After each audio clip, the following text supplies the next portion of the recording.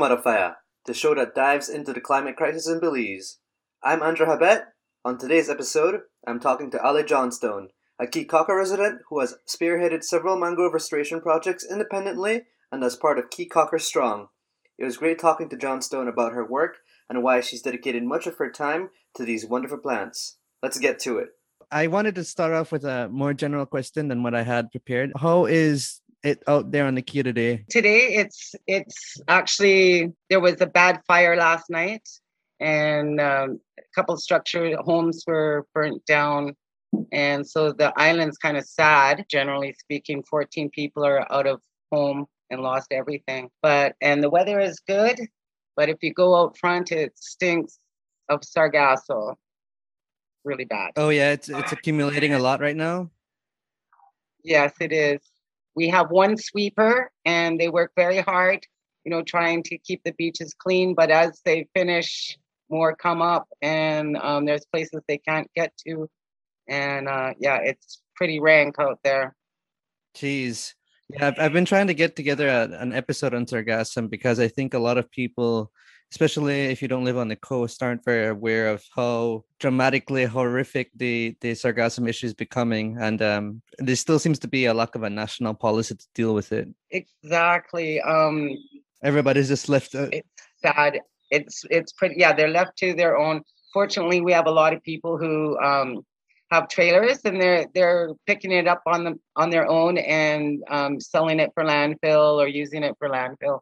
So they're finding useful ways to dispose of it. Yeah, I mean, there's whole industries that have come around making bricks from it, from using it as a form of biofuel. So there are manners and there are means to dispose. Food. Yeah, but it's definitely something that needs to be happening on a much larger scale to not have to rely on people on the front lines like you guys to do everything on behalf of those who are most benefiting from beautiful beaches, no? Anyways, we'll go on when the sargasso, I'd love to talk about sargasso. Yeah, great. It's actually very useful in antivirals. Wow, I didn't know that. That's great to know. Well, maybe that's where we're getting it by the truckful. Maybe it's the world trying to gift us with something. Yeah. It's trying to say you're gonna need this. It's like, we'll be jumping up and down on the top saying, hey, while everyone's dying. Okay, let's get the show on the road here. Yeah. So I wanted to have you on to talk about mangrove specifically because you're part of the Kikaka Strong Project Mangrove team. And I've seen you posting a lot on the topic of mangroves for the past year. And well, it's been, there's been this boom of gardening that has happened during the COVID-19 pandemic. And it's very interesting to see how the key version of that is going, where there seems to be a lot of work being done over the past year in the area of mangrove restoration. Can you give us a little bit of background into how Kikaka Strong and the Project Mangrove specifically took off and how long that's been going? Sure. In September of 2020, I was contacted by Dr. Rachel Graham of Mar Alliance, and she asked me, she told me that the Denver Foundation had donated a huge amount of money that was actually given by the Petersons. At that time, they were anonymous, and they were the owners of Belize Diving Services. And so we got this big chunk of money, and they wanted to do something to create jobs during the COVID pandemic, and also to plant specifically mangroves, red mangroves. And then she asked me, do you know anyone like that? And well, of course, I've been doing this for 20 years here, planting like anonymously. I call it guerrilla planting. When no one's looking, I just throw something in the ground. And I said, pick me. And she said, we'll put something together. And it took me a month to put something together. And then we started October 2nd. So certainly without the extremely generous donation by Chip and Danny Peterson and facilitated and guided by Mar Alliance, this thing would have never happened. And we achieved our goals. We managed to get 18 persons on the island trained and in everything mangrove, and trained and employed for up to 10 months. So we did really well there. We increased the knowledge of the whole village through our efforts and our community education. And also we planted, a lot of mangroves, 1,327 mangroves. That's amazing. You mentioned that you did this guerrilla gardening at one point, the guerrilla planting of the mangroves. What made you start with that as a practice, and what made you drawn towards mangrove specifically at the time? When I first got to Keycocker, that was in 2000 of March 2000. I got here, and I lived, right on the edge of the mangroves, and I used to paddle a lot in there. And then I became a tour guide, and I was the only person doing kayak and canoe tours, mangrove specific tours around Keycocker, and later joined Miss Ellen McCrae, who is an amazing scientist here on Keycocker, who was planting up in the Keycocker Forest Reserve on the north tip of Keycocker. That's 100 acres of reserve up there. And I helped her do that along with some students and everything. And I really, really got into it. Hurricane Keith came along, and I replanted a little spot that had been devastated. Not much, maybe 20 feet by 20 feet. And they did really well. And I had them every day on my canoe tour. These are my babies. Look at them. They're teenagers now.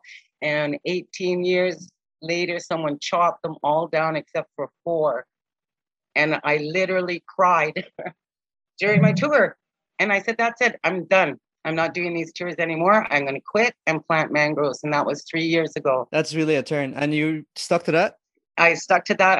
I also did kayaking with a purpose with our Ocean Academy high school here. And we began private mangrove restoration on the north side on the property of Ron Oster's.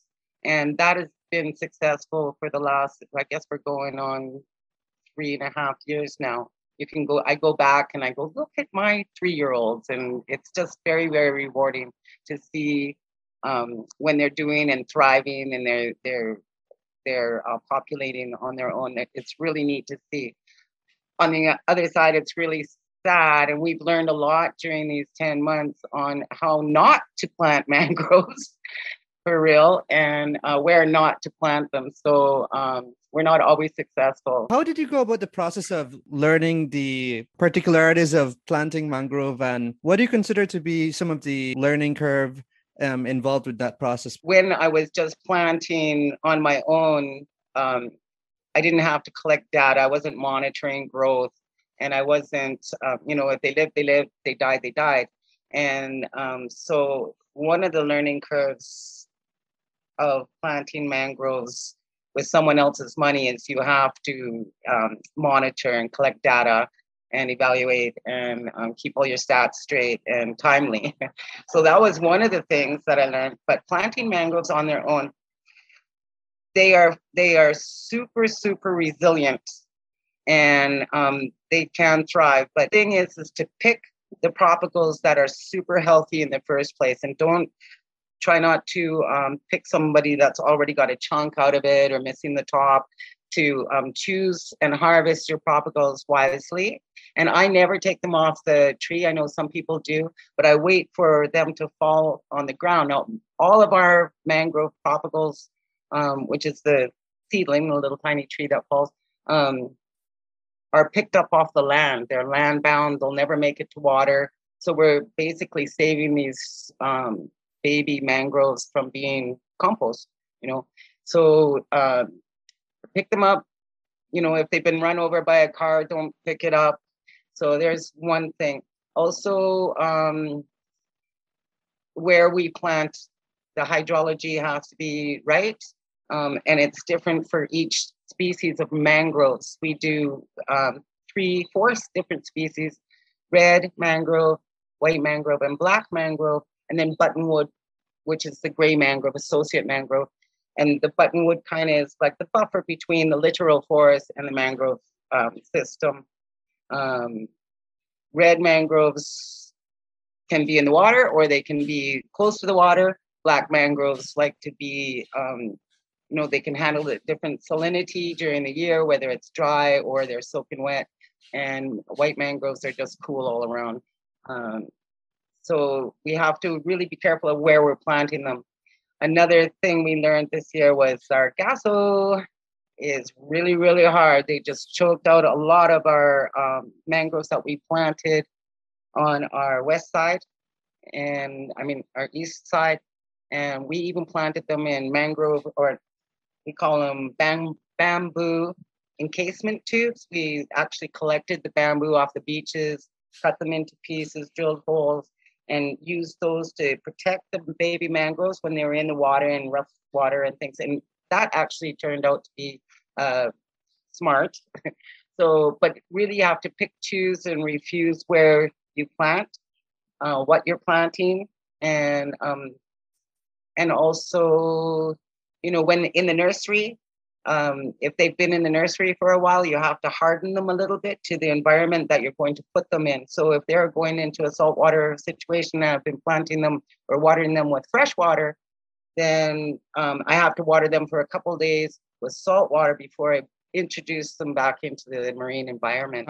So it has to be like a gradual transition for them in terms of the chemical change. What all is involved in the process? Can you walk us through it a little bit? To harvest, we go out to, and the red mangrove is the one with almost a pencil-like propagal, and it's already a tree. It's got the ability to breathe air and to have gas exchange and float around. So anyways, we pick the good ones, we bring them back to the nursery, and we put them in buckets with water. And then they start to root. As soon as they get stimulated on the bottom, they start to grow roots. And after a couple of weeks, they are ready to go in the ground. But not all of ours go in the ground all at once. So I have 2- and 3-year-olds that we transplant quite successfully also. To come on back, we decide where we're going to plant. We get permission to plant at the site. We do a site assessment. If it needs cleaning up, we draw a map of the site. We choose our mangroves, the best ones that we can out of our nursery, and off we go. We plant, we post hole diggers, wire mesh, mesh holders we make out of sticks. Everything that we have used has been scavenged off the beach or off construction sites. We call it going to the mall. And it's fun, right? It's been great. And then after we plant them, we also have to post signs, saying that this is protected site, given permission for this site. And then we choose 2 mangroves, and we mark those mangroves with a little piece of yarn, because those will be the ones that we measure every month, measure and monitor. So we don't have to measure all of them. We measure 2 to see how they're growing and how they're doing every month. They need to be watered if they're on land. And like sometimes we also plant littoral forests like Xericote or Gumbo Limbo or Poly Redhead, things like that, along with our mangroves. And those need to be watered for a week or 2 after transplanting, because they've been shocked. They get shocked into the system.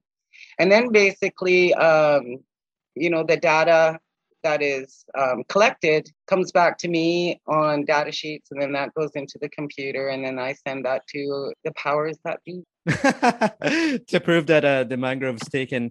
With all this experience growing mangrove, I wonder, since that original instance you had, that experience where the mangrove you had planted had been cut down, what has been your experience with too frequent occurrence of mangroves being cut down without permission from the government or from the relevant stakeholders? Yes, this is a ongoing irritation of mine.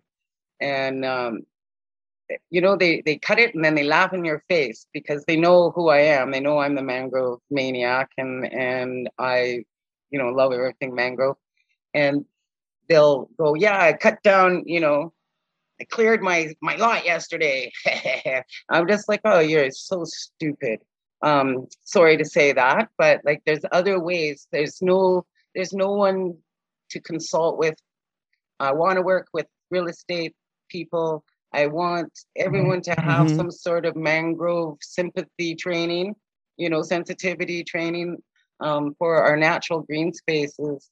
Right now, it's happening. I was just told they're chopping in the small little BTI mini reserve this morning, and I don't know if they're chopping like if they're up a tree getting coconuts or if they're actually chopping something in there. I don't know, but everybody knows the rule. But the word is between developers is you say sorry and don't ask for permission because the permit process is long and for some of these big guys $25,000 is nothing. It's just a drop in the bucket as long as they get what they want. There seems to be a degree of arrogance in that attitude too, in that they don't seem to recognize the vulnerability that they introduce to themselves when they get rid of these mangrove habitats for the sake of developing some sort of profit earning business as a resort or a restaurant of some kind. I'm very interested in this as a topic, with regard to developments like of entire islands that are like mangrove islands that are bought, and then it seems as though it's left up to the purchaser to determine whether or not they're going to cut that mangrove. But it seems to be a bit absurd that a mangrove island can be totally transformed without that extensive Department of the Environment process. But I'm guessing that that's something that, depending on, I've heard from other people that it's a little arbitrary what's required to go through a longer NEAC process of determining whether or not a decision is going to have lasting effects on the environment. Yes, I think the process should be more accessible. Like there should be a forestry department representative on every little island or close by. I suggested a while ago to the forestry department, perhaps they should have special forest rangers, just like they have special police officers that can be deployed and give out tickets. Just the fines themselves would probably pay the salaries and the rent for wherever they are. And it sure would be, I've offered to print out permits for people and they go, no, it's okay. I want to make it easier for people. I want to, recommend, yes, they want to do it right. Let's allow them to do a little trimming here. And the other thing with development, I don't know, where do they get the idea that this concrete wall with a stretch of beach with no shade is a beautiful thing, some palm trees, it's just not right. There is beautiful natural landscaping on Caye Caulker. My friend Ron Oster, who allowed us to plant over on his place, he's cut and choose around all his trees. It's beautiful pathways. There's birds everywhere. There's berries. It's just so there's shade. There's a breeze whipping through there. It's just absolutely gorgeous. And if people just could just know that there's an alternative to cutting and clearing. That whole mindset is like, don't you walk through your property and go, oh, a nice little house would go here, and I've already got a tree here to shade that side of my house. I'll put a dock here because there's a beautiful mangrove here that'll shade around my dock.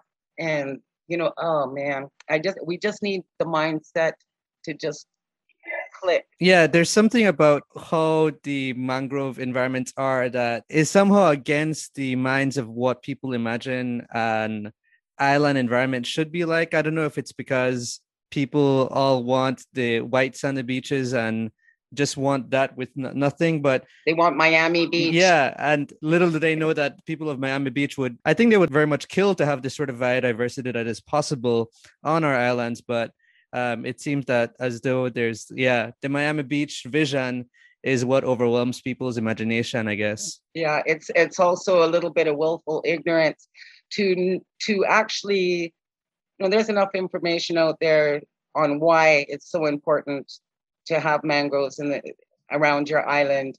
Um, I mean, all the children know, it stops erosion. We need it for nurseries. We need it for a healthy, for our livelihoods. We need it for the carbon sink. We need it, everything about mangroves. And to remove it and put up a concrete wall, which will cost more in the end to maintain and fix throughout the years than leaving a mangrove buffer in front. If you want to put a concrete, put it behind the mangroves so that they stay in the water and don't get cut down. And it's all about all the ecosystems together: the reef system, the seagrass, the mangroves, the rubble zone. All of that is being just wiped out mindlessly by humans. And there was a woman, forgive me, I forget her name, but she did a survey. And if this particular island is left to develop unfettered as it is, the island is going to be just a concrete zone, no sewage disposal, no, like it's growing exponentially. No one can stop anyone. Everyone feels powerless to stop it. And if we add climate change to that whole thing, I don't even really, sometimes I just shake my head and go, well, hate to be a doomsday person, but Keycocker's not going to be around in 2050. Yeah, it's highly doubtful given the rates at which the sea level is rising at this point and the total, the disregard I continue to feel by the government for how profoundly changed people's lives will be. Sometimes when I'm giving them the benefit of the doubt, I tell myself maybe they don't say enough on it because they don't want to put people into a panic because there's a lot of things that need to be done and not much money to do it with. But I think more than anything, it is just like you mentioned just now, there's some degree of willful ignorance here, pretending as if they don't understand the ramifications of all this development that is unchecked. And I've spoken to Dr. El McKay about this in regards to forest, right? With the lack of a national land use policy, and you reminded me of it when you also said that you had mentioned you would be willing to print permits, and they told you no. And it's this thing that people don't want there to be clear systems because if there's a lot of vagueness to the system, then they can take advantage of it and they can be the middle people now, and people don't want you to take that opportunity from them. Yeah, or like, me no no. Yeah, exactly. Or I don't want to hear that. Like it's strange. But one of the things that we did, I am an artist too and a sign painter by trade, as well as you know everything else that I do.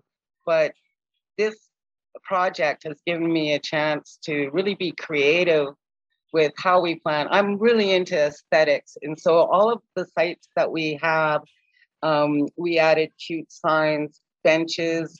We even made a labyrinth out of stone at one of our sites.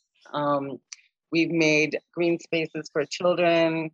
And, we've really got some beautiful little spots on the island. And so there's those things. And we also at Christmas gave away over 500 baby red mangrove propagals and as pet mangroves for all the people on the island. And we gave away so many so that people could fall in love with their pet mangrove at home and start to appreciate how long it takes for a mangrove to grow. It takes, I've got some 3-year-olds that aren't even 3 feet high, and they should be 6 feet under excellent conditions. But here we do have a lot of wind, we have a lot of waves. Most of our old mangroves don't get much taller than 40 feet. So, I have them out. I have my red mangoes as house plants. I got them growing all over my yard. I've got them underneath one of my houses growing, giving me oxygen at night. And yeah, it's just pretty great. And I hope that everyone falls in love with their mangroves, plants them someday, even as a gorilla, a gorilla planter.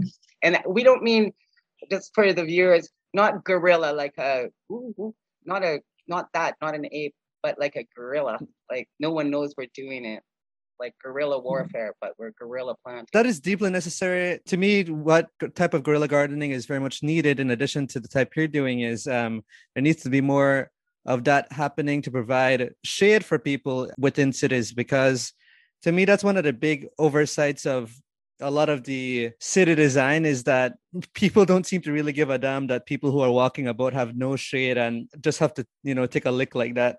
There's no village beauty planner or practical planning for villages to allow people to even build right to the road or at the end of a road while they're mashing down mangroves. And it's just, I don't know, the future I hope is brighter than it is the last couple of years. Maybe after COVID everyone will go, ooh, maybe the world isn't so bad after all. But this climate change, I'm really worried about it, Andre. The Sargasso problem is not going to go away. It's only going to get worse. We know that already. And, we have, the world's on fire, and we have billionaires throwing a bunch of carbon into the space for their egos and for their fortune and fame. The world is just a nut job, isn't it? Thank goodness we all got a sense of humor. Well, we have to have it. I mean, if nothing, that's something that I talk to a lot of people about, is that Belizeans, we have become experts at gallows humor, if not nothing else. No, we know how to laugh in the face of tremendous shared suffering. Yeah. To not end things on such a dire note, though, I did want to get back into the love of mangrove, and I just wanted to ask you, with all this experience with mangrove as a plant, what are maybe one or two things you can tell us about mangroves as a plant or your relationship with mangroves that might help open the opportunity to others to loving these plants themselves? I really like the idea of you gifting mangroves as pets to people for them to recognize the slowness with which these plants grow, and that's why they need to be protected, right? It's not like we can replace them overnight like a chicken egg. Let me tell you why I love mangroves so much, and they've always impressed me because they have these superpowers. The red mangrove, it can breathe oxygen like us. It doesn't need oxygen in the soil or the water to survive, so it actually has the gas exchange above the root line. It also can get rid of the salt at the root system and send fresh water up to the rest of the leaves and the trees. And if salt water does get past that system, it is shunted to a leaf. The leaf turns yellow. It drops down. Then it starts to rot and release nutrients. And so it's feeding on its own leaves, basically. Super tree, right? Not only that, the mother tree holds on to her babies. They grow out of a little yellow flower. It starts off as this little fruit, and then it grows and it becomes like this pencil. And when it's old enough and it's full of nutrition from its mom, it's dropped into the water where it can float around for up to 2 years until it can find a place to pull up, get root stimulation, and grow happy for the rest of its life before humans come along. No, hang on. The other part that I really love about mangroves is when they get tall enough, they actually feel like, they sense they're going to fall over. So then they start to send these prop roots from the offending branch. And when that reaches the floor, then it pushes it back up. And that's essentially how they walk out to sea. They create land behind them, and they filter the water before it gets to the reef, and it filters the water. Like, it's just a super grand superpower. I'm thinking about maybe checking in with Marvel for super mangrove. There's got to be. Oh man, that needs to be a crossover, because I am a fan of comics and I'm a fan of the environment, and I'm always glad to see when they clash like this. Yes. But yeah, mangrove man, woman, something, mangrove something. Yep. That's definitely, that needs to be in the pipeline. Oh, for sure. Thank you so much for what you shared there. I actually never heard it described that way. Some of those properties you mentioned, that sort of that slow movement of theirs into the water, that's incredible to me. I was imagining it as at like an animated. Yeah, it is profound what you can recognize as impressive if you reorient your sense of time, right? When a plant is doing that over years, it's hard to appreciate it unless you're there watching it at every stage. Yes. Oh, yes. It's pretty.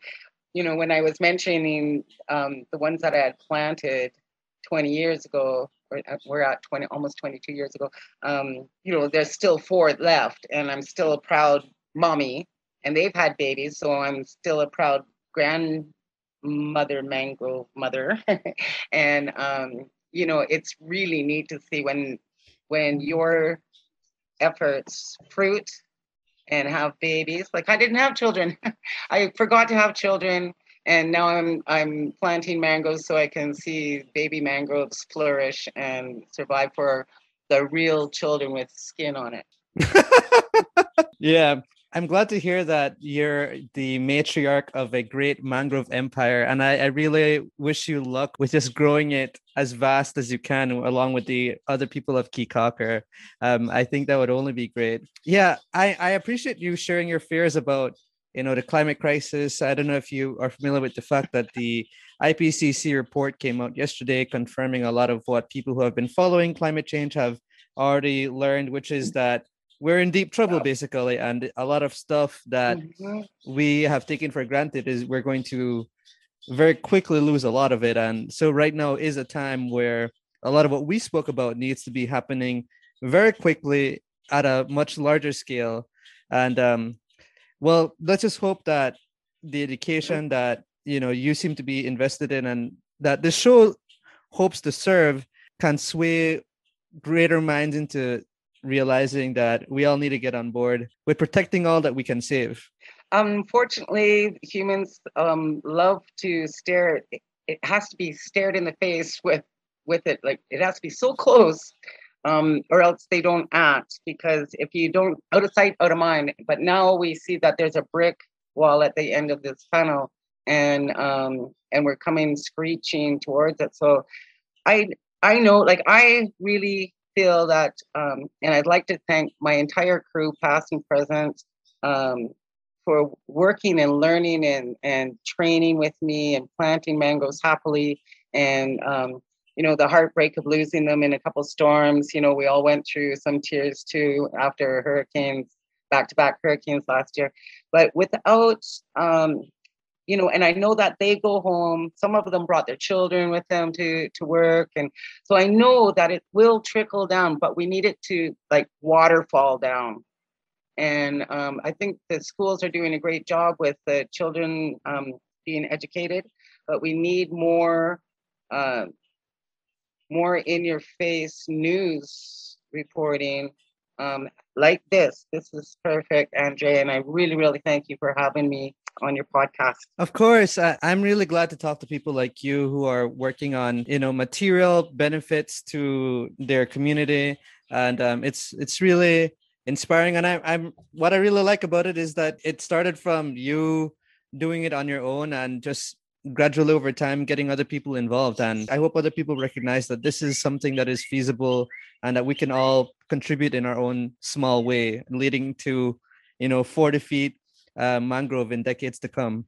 Yes, man. And if people want to go on Facebook, there's the Belize Mangrove Conservation Network that is run by Nadia Boud from WWF Belize.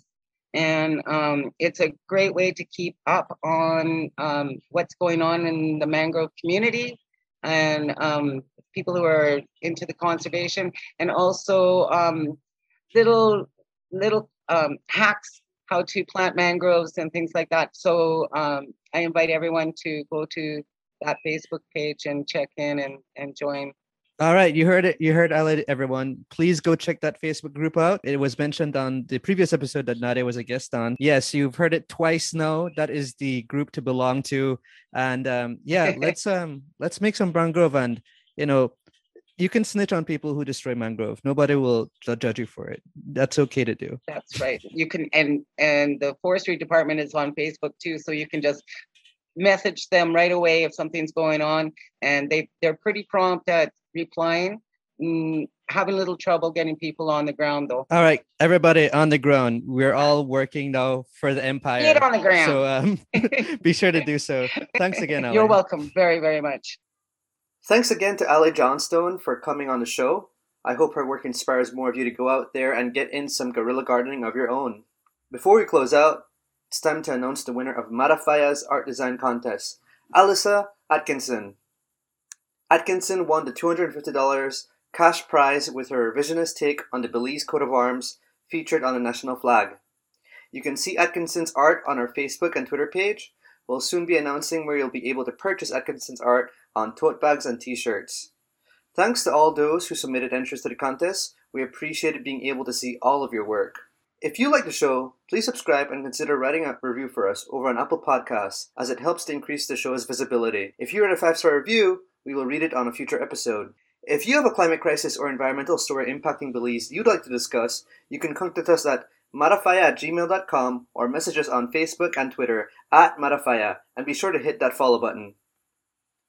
Thanks to Alexander Evans for providing our theme song. You can find him on Instagram @AlexanderEvansMusic, and thanks to Demi Williams for providing our artwork. And thanks to you for listening to Marafaya. Don't forget to join us next week for another episode. Rest when you can, and find some shade.